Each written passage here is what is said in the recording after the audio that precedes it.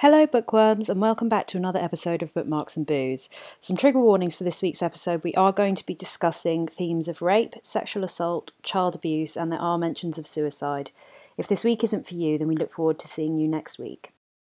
Sorry if you hear some banging. I'm sitting at my childhood desk and it was designed for a PC from back in the Stone Age. And so it's still got all of like the drawers and stuff for like a keyboard. And so I keep just smashing my fucking nearly 30-year-old legs on my old childhood desk, like cramped in here. You also have the longest gazelle legs known to man. So. Oh, thanks. Oh, you're welcome, Han. I've still got my beautiful pink jacuzzi bath to come home to. So I can't believe you found that from the deep recesses of hell. Like, I don't even know. How dare you're you? Taking out a like lovely Victorian style bathroom that was fairly new to put in like.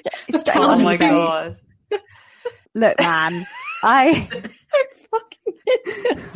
do you know how many people have shouted at me so far? Like, literally, I have had people that I barely know online be like, "Shame." I always think that with you, like you make it all pull together amazing. But if you look, obviously looking at it individually, it's a pink jacuzzi bath. Yeah, it's very mad. I don't see what everyone else is seeing. I think that's fucking wicked. It's massive. It's got jets. It's got gold fixings. Hello. It's powder pink. It's a giant fucking jacuzzi bath. That's wicked. What's wrong with people? Like, when you say it like that, I mean, yeah. It'd be great. I'm going to be in there with my bubbles and my wine. I'm going to be looking at my view and my titties out. I can't wait. You know what's even funnier though is at some point when he's by himself, Chris is going to be in there. He's well excited. He can't usually lay down in a bath, and this one he almost can. He's well happy. With the pink and the gold fixings. No, amazing. I think I've been talking about wanting a pink bathroom suite for so long. He knows that it was going to happen. Like, I just kind of warned in the morning of like, look, there's an eBay auction this evening. Mentally prepare yourself.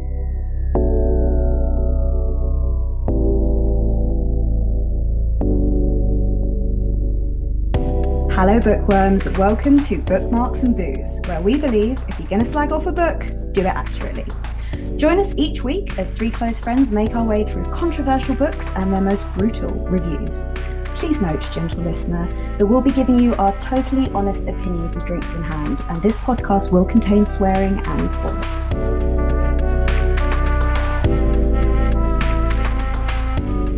Today, we are reviewing the bombshell article published in The New Yorker in July 2021, The German Experiment That Placed Foster Children with Pedophiles by Rachel Aviv. So this was first reported in 2016 by the University of Göttingen. The piece follows one of the victims of renowned psychologist Helmut Kentler's state-sponsored experiment, which involved placing vulnerable and emotionally traumatized youth in foster homes run by known pedophiles. The experiment would come to be known as Kentler's Project and spanned from the 1970s right through to the early 2000s and was authorised and financed throughout by the Berlin State Senate. I'm excited to talk about this because I read this article a long while before we decided to put this on the podcast because a friend of mine from Australia shared it on Instagram and was sort of mind blown about it. And yeah, you read the title. I mean, it's a very grabbing title. And I couldn't quite believe it when I first saw it. But obviously, as you guys know now, it's very, very much true. And it's all on record, public record, and goes into a lot of detail. So what did you guys think after you'd read the article? What was your initial impression? My initial impression was also, what the fuck? Yeah. It seems absolutely insane that this was ever a thing. I kind of got to thinking about why this became a thing.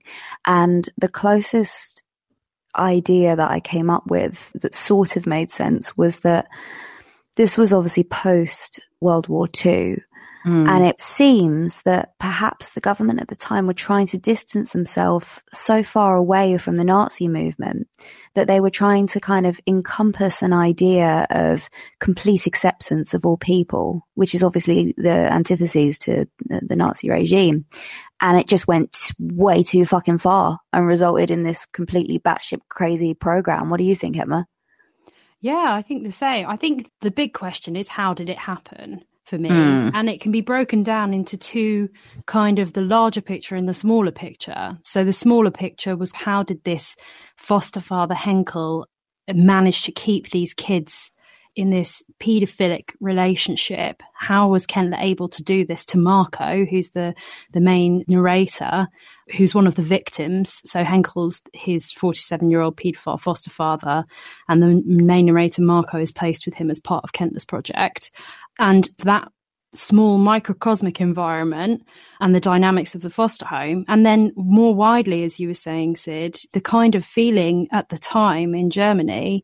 And it's always fascinating to me that Auschwitz and the whole Nazi regime is such an enormous thing, but then there's like ripples that continue on and on and on right into the 2000s from all those years ago that are still so heavily influenced by this massively traumatic event. So the fact that people had, after the Nazi regime, had gone to hyper sensitive about sexuality and very oppressive about sexuality, almost to self-cleanse and self-punish. And then it swings the other way in the 1970s when people start to think, right, okay, we've had this extreme Nazi self-punishment, not allowed sex and very, very oppressed. And now we're just going to let everyone be sexually free, but not being able to distinguish morally between what is sexually right and what is sexually wrong, and just letting all the everything out of the bag. Like, right, okay, homosexuality is on the same level as paedophilia. Let's just make it all, if guys are allowed to fuck other guys, then surely that means that children, that's a grey area. And yeah, it was fascinating because it gave you all the background of how it could have happened, and you're suddenly like, oh, I see, right. It's also entirely missing the point of why homosexuality is fine. Yeah. To lump it in with paedophilia is almost proving the point that you're still not really okay with the homosexuality, if that makes sense. Because it's still an abhorrent sexuality if you talk about it in those senses, where obviously it's not. And it totally misses the point of any consent whatsoever as well. They're placing, like you say, vulnerable people, vulnerable children from vulnerable situations into these environments. And not just one child, multiple children from different backgrounds into one household where they know that this person is a paedophile. And I think the other thing for me, which really, it raised an issue that's super close to my heart, which is the fact that legality and morality are two extremely different things. I always say this to people that say, oh, well, it's legal and this, and I'm like, well, yeah, but Auschwitz was legal and this was legal, but that doesn't mean it was right. And I think the thing that was so tragic about this for me, and like you said, we start with Marco, he was the one that sort of flagged himself as being a part of this experiment that he discovered literally through reading a paper, and then had a connection to quote unquote brother who was another foster child in the same household as him, and that neither of them were able to connect on any kind of emotional level at all. So there was also this element to the article of the psychological impact, which was obviously the whole point of the experiment theoretically, that was very sad. I can't even call it interesting as much as it was. It's just really sad to read. Well, I think when you try and explain this to someone, it seems so far out of what could be acceptable. I mean, I mentioned to my partner, he said, oh, what are you doing the podcast on tonight? And I said, this program by which young foster boys were placed with known paedophiles. And he went, well, how did they get away with that? I said, there was no getting away with it. It was all, no one was hiding. It was funded. It was funded by the state, as Emma said. And I think what was interesting to me as well, and I don't know if you both agree with this, but it seemed to me that the way that they did get away with it was through the reputation of the psychiatrist who led the study. Yeah, absolutely. He was like the big dick in town, wasn't he? Like literally he was. Published psychologist at the forefront of this changing vista surrounding sexual attitudes. Every single time they talk about Henkel, who is the foster father, he'd already fostered 8 children before Marco came on the scene. Teachers had identified that he was always looking for contact with boys. A caseworker had identified he was in a homosexual relationship with one of the young boys. And yet he still, every single time someone doubted him or there was a caseworker or something, Kentler was always there to save the day, right down to when the bit that just made my skin crawl, when Marco finally gets the knife and hides it under his pillow one night, and Henkel tries to come in and sexually assault him again, and he gets the knife out, and so Henkel rings Kentler. It's the first person he rings, the psychologist of the experiment, and says to him, what can you do? And gives the phone to Marco, and he says, why are you hiding the knife, Marco? And he's like, oh, because there's devils in the walls. And he's like, there's no such thing as devils. You don't have to worry, this man's your father, you don't have to worry.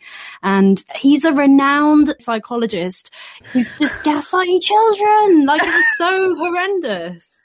Well, it's interesting, isn't it? Because I actually have been calling him Kruger, because I can't remember people's names, and in the terrible remake of Nightmare on Elm Street, they turned him into a child molester, but it's probably in bad taste. So,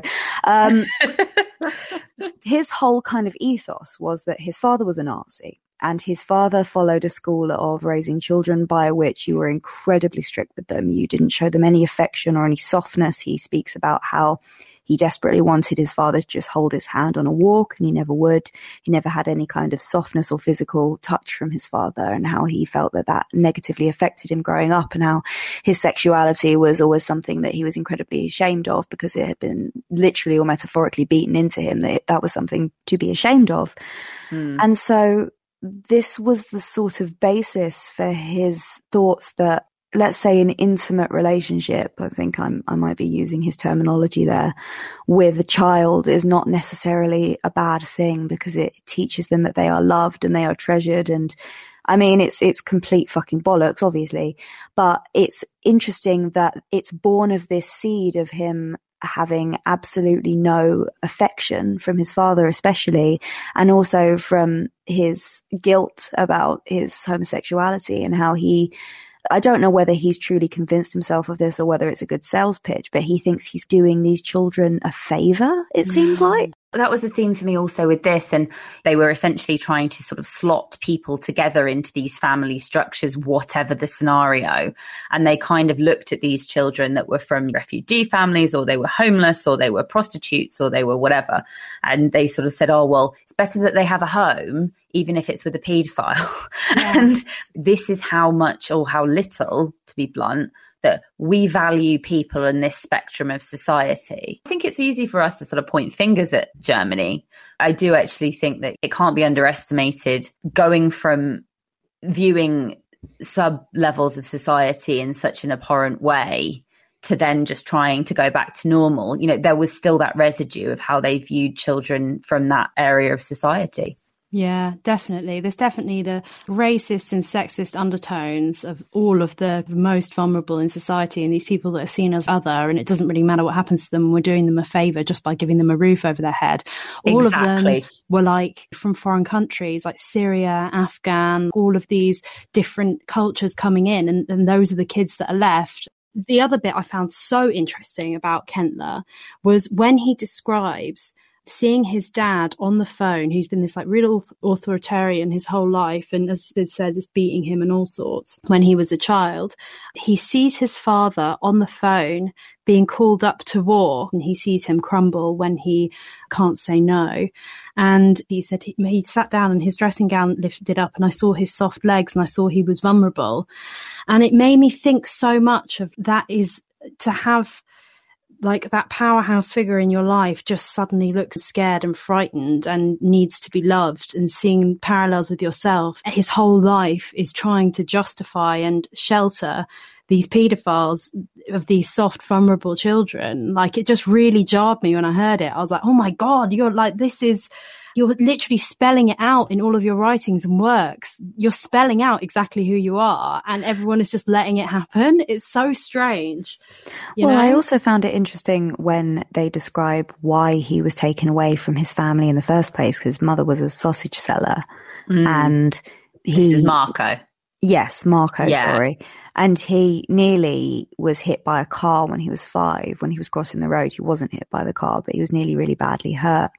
And the government sort of went, okay, well, let's just take this child out of this situation, rather than working with the parents in any meaningful capacity. Yes, or they completely. just went, this kid's clothes are kind of dirty. I reckon he'd probably be better off with a paedophile. Yeah. That's literally what happened. And some of these, like I said, these kids were already prostitute, and that was how the grant and the whole experiment, quote unquote, started. There was this one particular child who was a renowned child prostitute at the time, and they essentially sort of gave them the option, and because the child chose that option, they used that as an excuse to start the project. But it's like, well, okay, you have a kid living under a bridge, prostituting themselves to this person already, And if they then get the option to actually have a roof over their head, why would you then say that that's a success? Well, I'm glad you brought that up, because I found Kruger's real name, please. Kentler. Kruger. Crinkler, though. Crinkler. And also Freddie. Well, yeah, I keep thinking of Freddie. Kentler. Kentler. What are you drinking? Nothing. That's my brain doesn't hold on to names. It discards them, and they're usually very important. Anyway, Kentler, the way by which he describes this, I don't love using the word child prostitute, but I would say abused child that was kind of resorting to sex work, but that's a lot longer. The way that he describes this kid is he says, he was very good looking and he enjoyed sex, so he was perfect for it. And it really reminded me of the way that Lolita is described in the novel, who's 12. We're not supposed to like the protagonist, but he describes this 12-year-old child as a nymphette and knowing exactly what she's doing and using her body to benefit herself, and kind of like using her sexuality to lure older men, and how not every child is a nymphette, but Lolita is, and so she's sort of a special case. And it's very similar to the way that he describes this child as kind of knowing exactly what he's doing, and he's good looking and he's sexy, and it's like, no, man, he's hungry. I think that's typical of anyone that desires something. You provide agency and story to a scenario to suit yourself. Having had not a similar situation, but having been in relationships with older men my whole life, I can attest that people will give you as much agency as they require you to have. Yeah, and it's interesting at the end, Kentler's son, one of his sons who he's been in this long-term fulfilling relationship with, and he's alluded to lots of times in writings with people that he was in this long relationship with him and it was very happy and mutually consenting and all of that. He then hangs himself. Kentler then, years later, tries to sort of backtrack a little bit on the work he's previously done, and he kind of accepts the fact that maybe having sex with vulnerable children isn't but that he doesn't even though. Yeah, but that's the thing, he doesn't fully, he does like these mental gymnastics to justify why it's not his fault. So he says, children subordinate themselves and they can't express their needs properly, so it's not right to do that. But it's also his mother's fault. It's his mother's fault. Yeah. It wasn't me. And he does nothing to help the children that are still in foster care that he put there that are with paedophiles, even though he admits that it's a dangerous scenario. He's just like, oh well.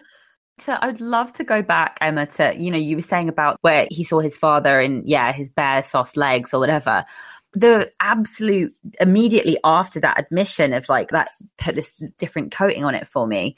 He also then goes to say that that's where he loses all complete respect for his father. And so it's like also by seeing any vulnerability in a person at all, when you look at his psychological profile, despite the fact that, and again, that's another matter that in this day and age, if you want to be a therapist or a psychiatrist of any kind, you are absolutely obliged to go through it yourself. In those days, that wasn't the case. So the fact that he's then got such a questionable upbringing and has such questionable reactions, when you would look at that today, that would be an almost borderline sociopathic reaction of not having empathy, but having disgust for anyone showing vulnerability. To go through all those years of having set up these relationships with people, like way more than even recorded. He informally kept the experiment going way further and past any of the knowledge that the Berlin State Senate had. But the fact that all of that time he did not once think, or it didn't seem to correlate, that maybe it was paedophilia and homosexuality aren't hand in hand, and that there's kind of this extra massive thing called consent. It's just very obvious. The fact that, as you say, it's so sociopathic to have not even considered that it might be wrong. It is just bizarre to me that someone could be that renowned and be in psychology and not have thought once maybe this could be damaging in some way, and have justified it so seamlessly in his own mind without any kind of doubt or challenge. In his own way, this was a kind of power trip for him, because he had absolutely no power as a child. His father would threaten to put him in devices to make him even sit and sleep a certain way. He had absolutely no autonomy whatsoever. And the amount of power, not only the psychologist, but also this guy that's adopting the children had, is insane. The part that really highlighted it for me was there's a section where Marco is talking about how he got an adopted younger brother. Marcel. And he talks about how he was the first person that he ever really loved and how he really bonded with him and really, because he had to constantly care for him because he had, I mean, I want to say cystic fibrosis, but I think it was like it was something like that. It was anyway, serious. It was very, very serious, and it sort of limited his lifespan quite a lot. And he really bonded with this guy and really kind of cared for him and stuff. And then basically overnight, this little boy got the flu. And because of the condition he had, it meant that he couldn't breathe, and he effectively died overnight. And Marco spent the whole night caring for him and staying there with him. And in the morning, Henkel was the foster father. Henkel basically said, right, okay, well, I need a replacement one. You know, this one's died overnight, and no one ever questioned it. It was never chased up. I mean, it so happened. Why he took so long to call a doctor? Because that was another thing, that he wouldn't call doctors purposefully, because obviously he was abusing the children. But you know, why would he? He can just call up and get another kid. Like he pretends to really care and really kind of, I'm having sex with these children to enrich them and to show them that they're loved and they're treasured. But then when a really ill child is dying, all he has to do the next day is make a phone call, say, I'd like a new little boy, please. This one's deceased. And there will be absolutely no comeuppance. No one will do an investigation. No one will make sure that that is in fact how the child died. He could have said anything he wanted. The guy had absolute power. I found Henkel's really, really interesting. The actual way he ran the home and all the little things that he did to make them compliant. Like the fact that obviously they allude to him being angry, him not talking too much. He's very possessive over the children, but the children are kept with this vulnerability and this dependence that they can never talk or leave. And the not talking, and when he's sitting at the table and he's just like, who are you people, Marco? It's so that they never discuss it between themselves. So the sex abuse is completely taboo between themselves, but then also so they don't know how to bring it to the attention of other people. So he says stuff like, I accept it out of loyalty because it was all that I knew. And then he leaves the foster home and then he doesn't know how to buy food. So he's like stealing food, and he doesn't know about electricity, and he doesn't leave the foster home until he's in his 20s, even though he could have left when he was 18, and he's still being sexually abused. When he goes to the first generation child, Zama, then he's like one of the first generation of Henkel fostered children. And he goes to try and talk to him, you know, years later to get information for the appeal. He's still in the same house where they would go on holiday with Henkel and be abused. And he'd taken Henkel's surname, rejected his real family. And then like all he had in the room, in the whole house, it was like a complete shithole and a hoarder house still.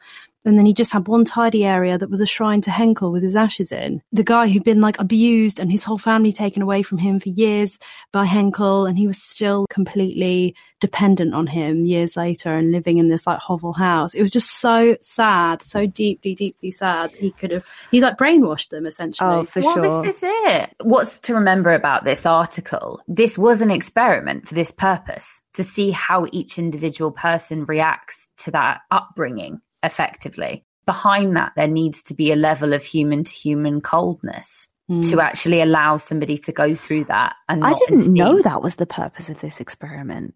Yeah, it was to see how, if it was something that could be a success or not, that could be rolled out nationally or not. So it was done in Berlin, but it was something that was seen to basically, if it had have worked, that they would have quote unquote worked. You know what? Maybe naively on my part, I assumed it was to test some kind of rehabilitation for both parties. It was to try and basically place vulnerable people that would have otherwise been essentially homeless with these outcasts of society as paedophiles, and to see if that they could essentially solve both problems in one go. I assumed it must be, okay, if we pair these paedophiles with these vulnerable children, will they like learn the error of their ways? Because, actually, kids are just kids and I don't really want to fuck them, like, which on the surface seems to be. It was almost a kill two birds with one stone. It was like, well, we have these paedophiles. We don't want them to go like raping people, because then that's causing problems in the policing system. And we don't want these child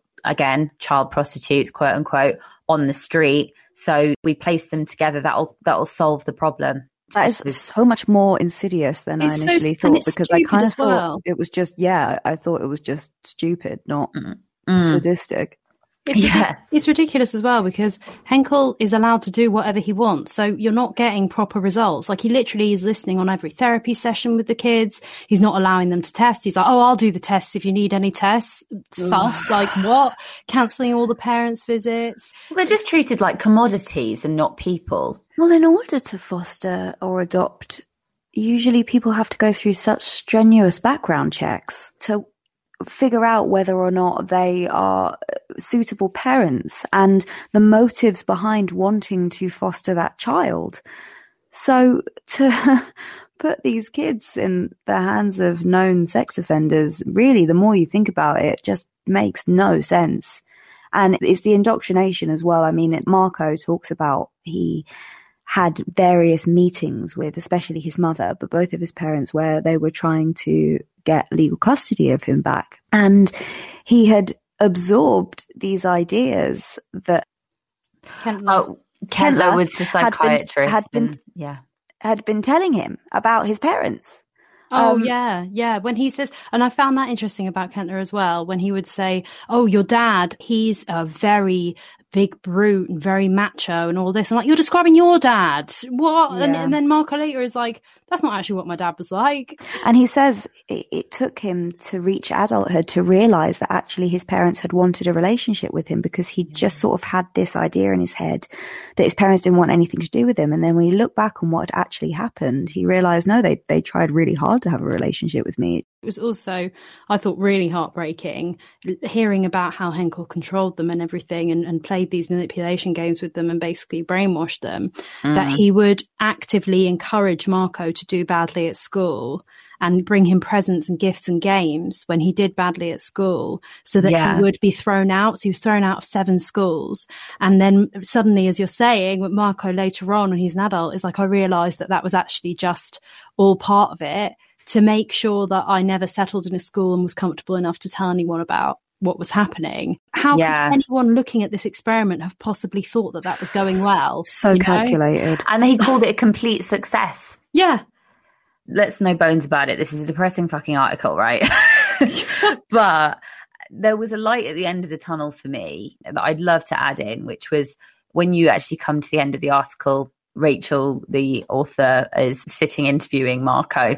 He's about to get married, and he has this relationship with his sort of new fiance where he's completely unemotional. Like, he's only cried once in his adult life, and he knows that he won't be emotional on his wedding day. But she's so understanding. And to me, the fact that he had managed to find love, despite the fact that he had gone through all of this awfulness, that was a light at the end of the tunnel. But that wasn't due to any success within the experiment. And I know for a fact that had this Kentler and been around, that they would have taken credit for that. And there's absolutely no credit due to it whatsoever. It was just an absolute light in the darkness.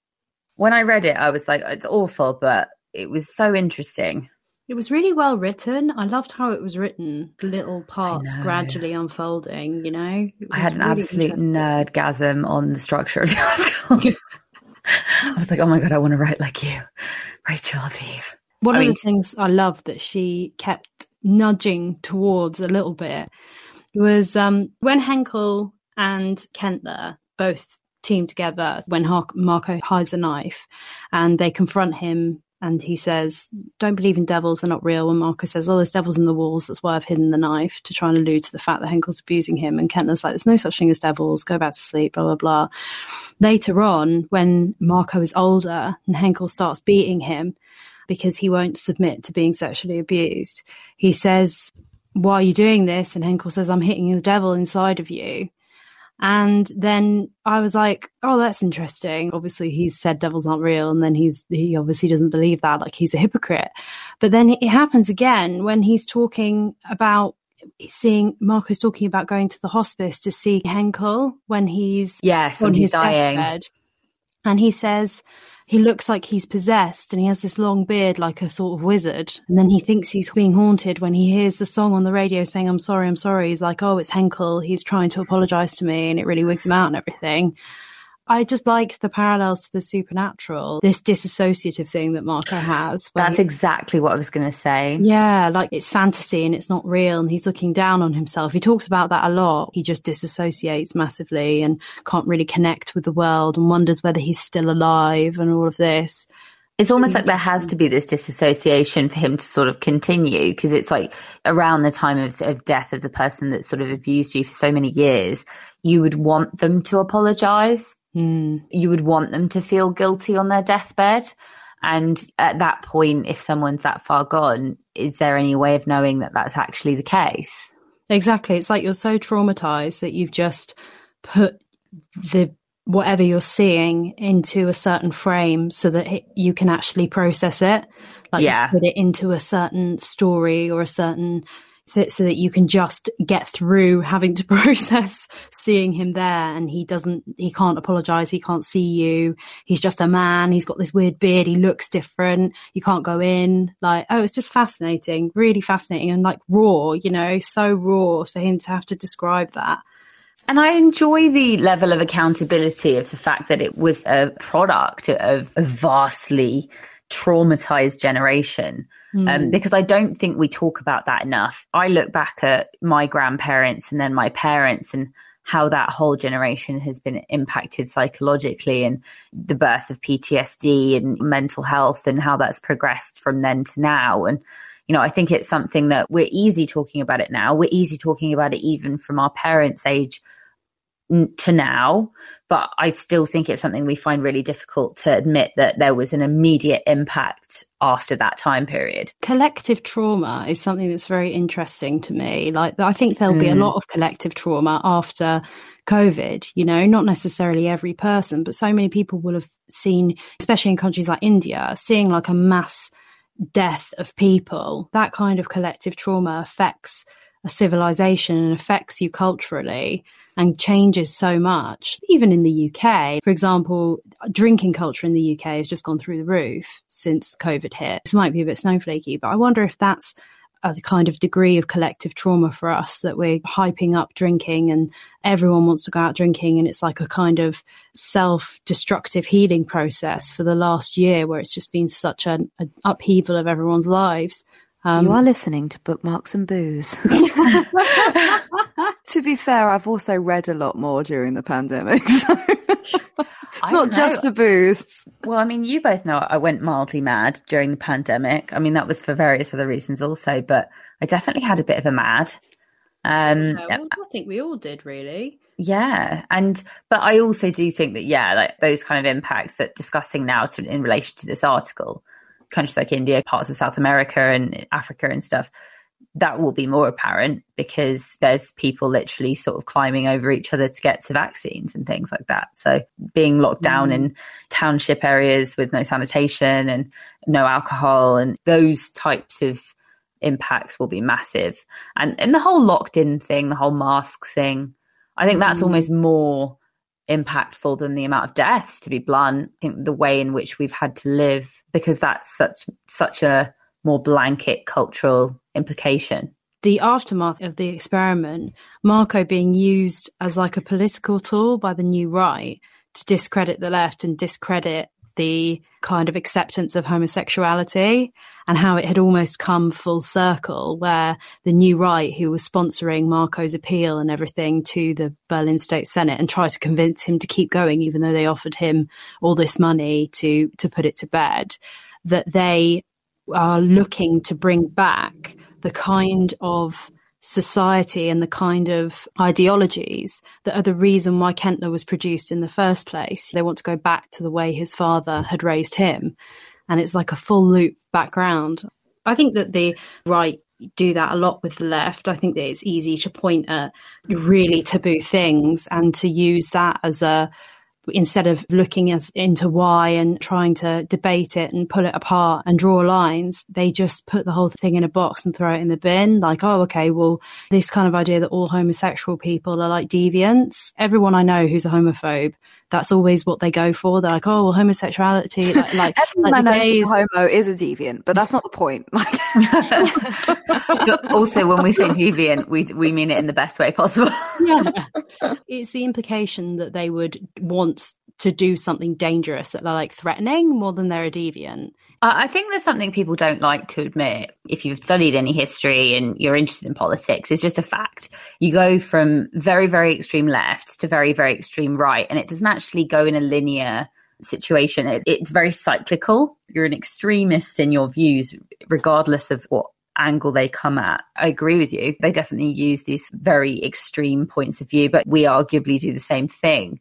And I think it's something that we're in danger of losing at the moment. And I'm happy to go a little bit political on here, but losing discussion, losing grey area is so dangerous. Yes. It's so dangerous. I think that's why Kentler was allowed to go on for so long, because he was unopposed. Agree. He was completely unopposed. The original woman who broke the story and tried to write it as part of her thesis and then got pushed out of the university, and now the university is sponsoring half of it because they've realised it's a natural thing.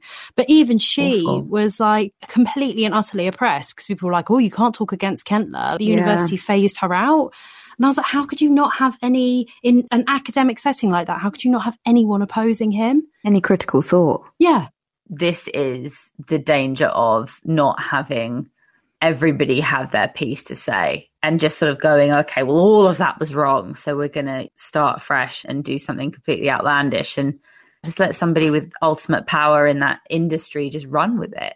I've got to say, this article took me on a ride. There was a bit where they're talking about the student culture and how there's a new wave of lefties coming up and getting listened to, and they say how they're campaigning for equal rights for gay people, and I'm there like, okay, these sound like my people. And then they say they think that love between a child and an adult is also totally fine. I'm like, oh wait, you lost me. Let's go people, not people. Hold up, not my people. Historically, you learn about propaganda as well, and it would be very easy for people to say like, oh, you know, there was this protest and it's about free love, so therefore it was about this. Depending on who's pitching it. I'm typically pretty objective about the kind of news that I read because it's all essentially propaganda. Whoever owns that newspaper has a point of view. So if you're in this scenario where there's one opinion allowed, then you're never, ever, ever, under any circumstances with any issue, going to get a good overview. That bleeds into the older generation as well. My nan's a really good example. So I think for the older generation, newspapers were sort of their main source of news, and you picked your newspaper and you picked a newspaper that more or less aligned with your political views, and that's the newspaper you read. And I always used to laugh when I go around our house because it would be a new thing that the Daily Mail was telling you was going to give you cancer, and whatever it was she wasn't eating that week, and then she'd promptly forget and start eating it the next week because now it's not tomatoes that give you cancer, now it's cheese. So cheese is off the menu. Next week, oh my God, it's pesto.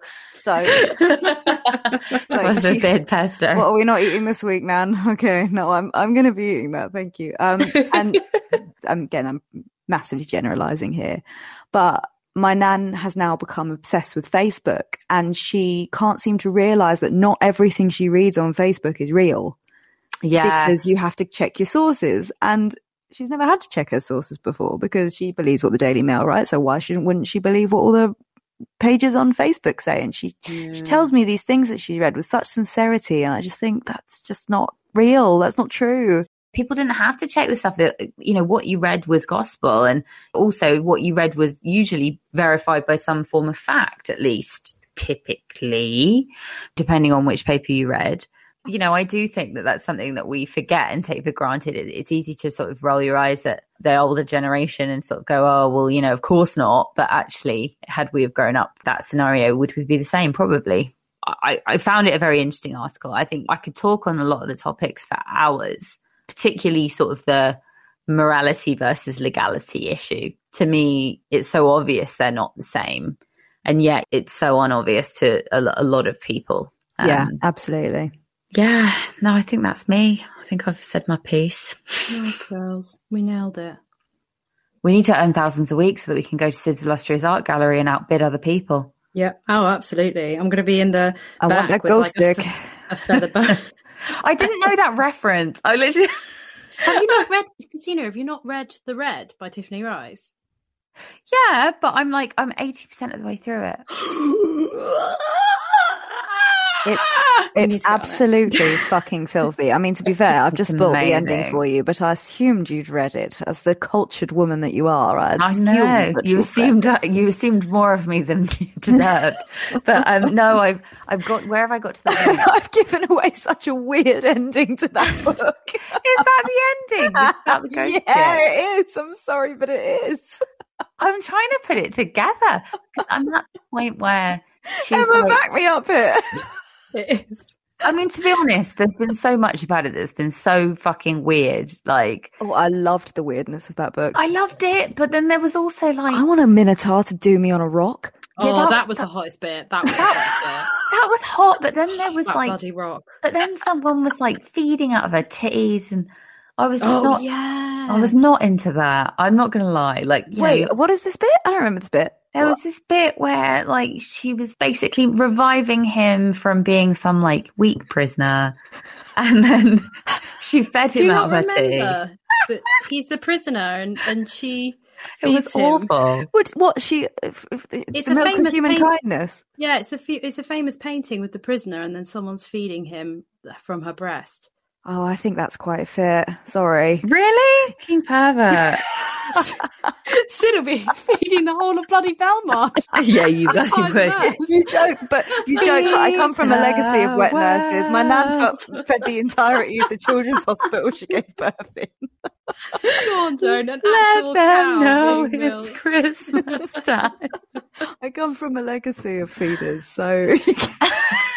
Yeah, no, I love that book. Yeah, basically at the end, Malcolm and his ghost child. Sorry. No, it's so good. I'm about to read it. Don't seriously. Like, enough spoilers. Enough spoilers with the ghost child dick or whatever. He's not a child. He's just Malcolm's child, but not his child. What? He's not a child. Like, I'm sorry, but this whole book has been too outlandish for me. Speaking of, I'm listening to this 50 Shades of Shit, and he keeps dipping his fucking tongue in her navel. I'm not. Oh, well, I've literally not started that, so that's the next one. It's bleh. Yeah, I've gone soft in my old age. I said to Chris the other day, "How do you feel if I went back to camming?" And he went, "I wouldn't love it, but you know, I'd support you if that's what you want to do. I'm comfortable enough for you to do it." And after sort of 5 minutes of thinking, I was like, "No, I can't do it." Oh no, you know what though? You were so emotionally deceased inside. Like I just I can't. Yeah, I was the richest I've ever been.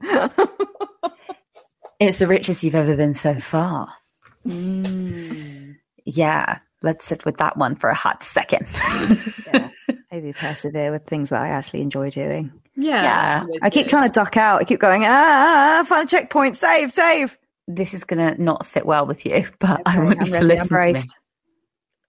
You are deserving of everything that you want. Okay. Keep going. How's that? All right, say it slower. You are... Okay, my ASMR voice. Yeah. You are... you are deserving of everything that you want. Let it. Why is it sexual? So supportive, and you're just. Oh yeah. Sorry, I'm ovulating. I am. So what are your thoughts? We want to hear from you. Leave a comment or tag us through Instagram at bookmarksandbooze or email us at bookmarksandbooze@outlook.com. Thank you so much for listening, and be sure to tune in next week for more books, booze, and brutal book reviews.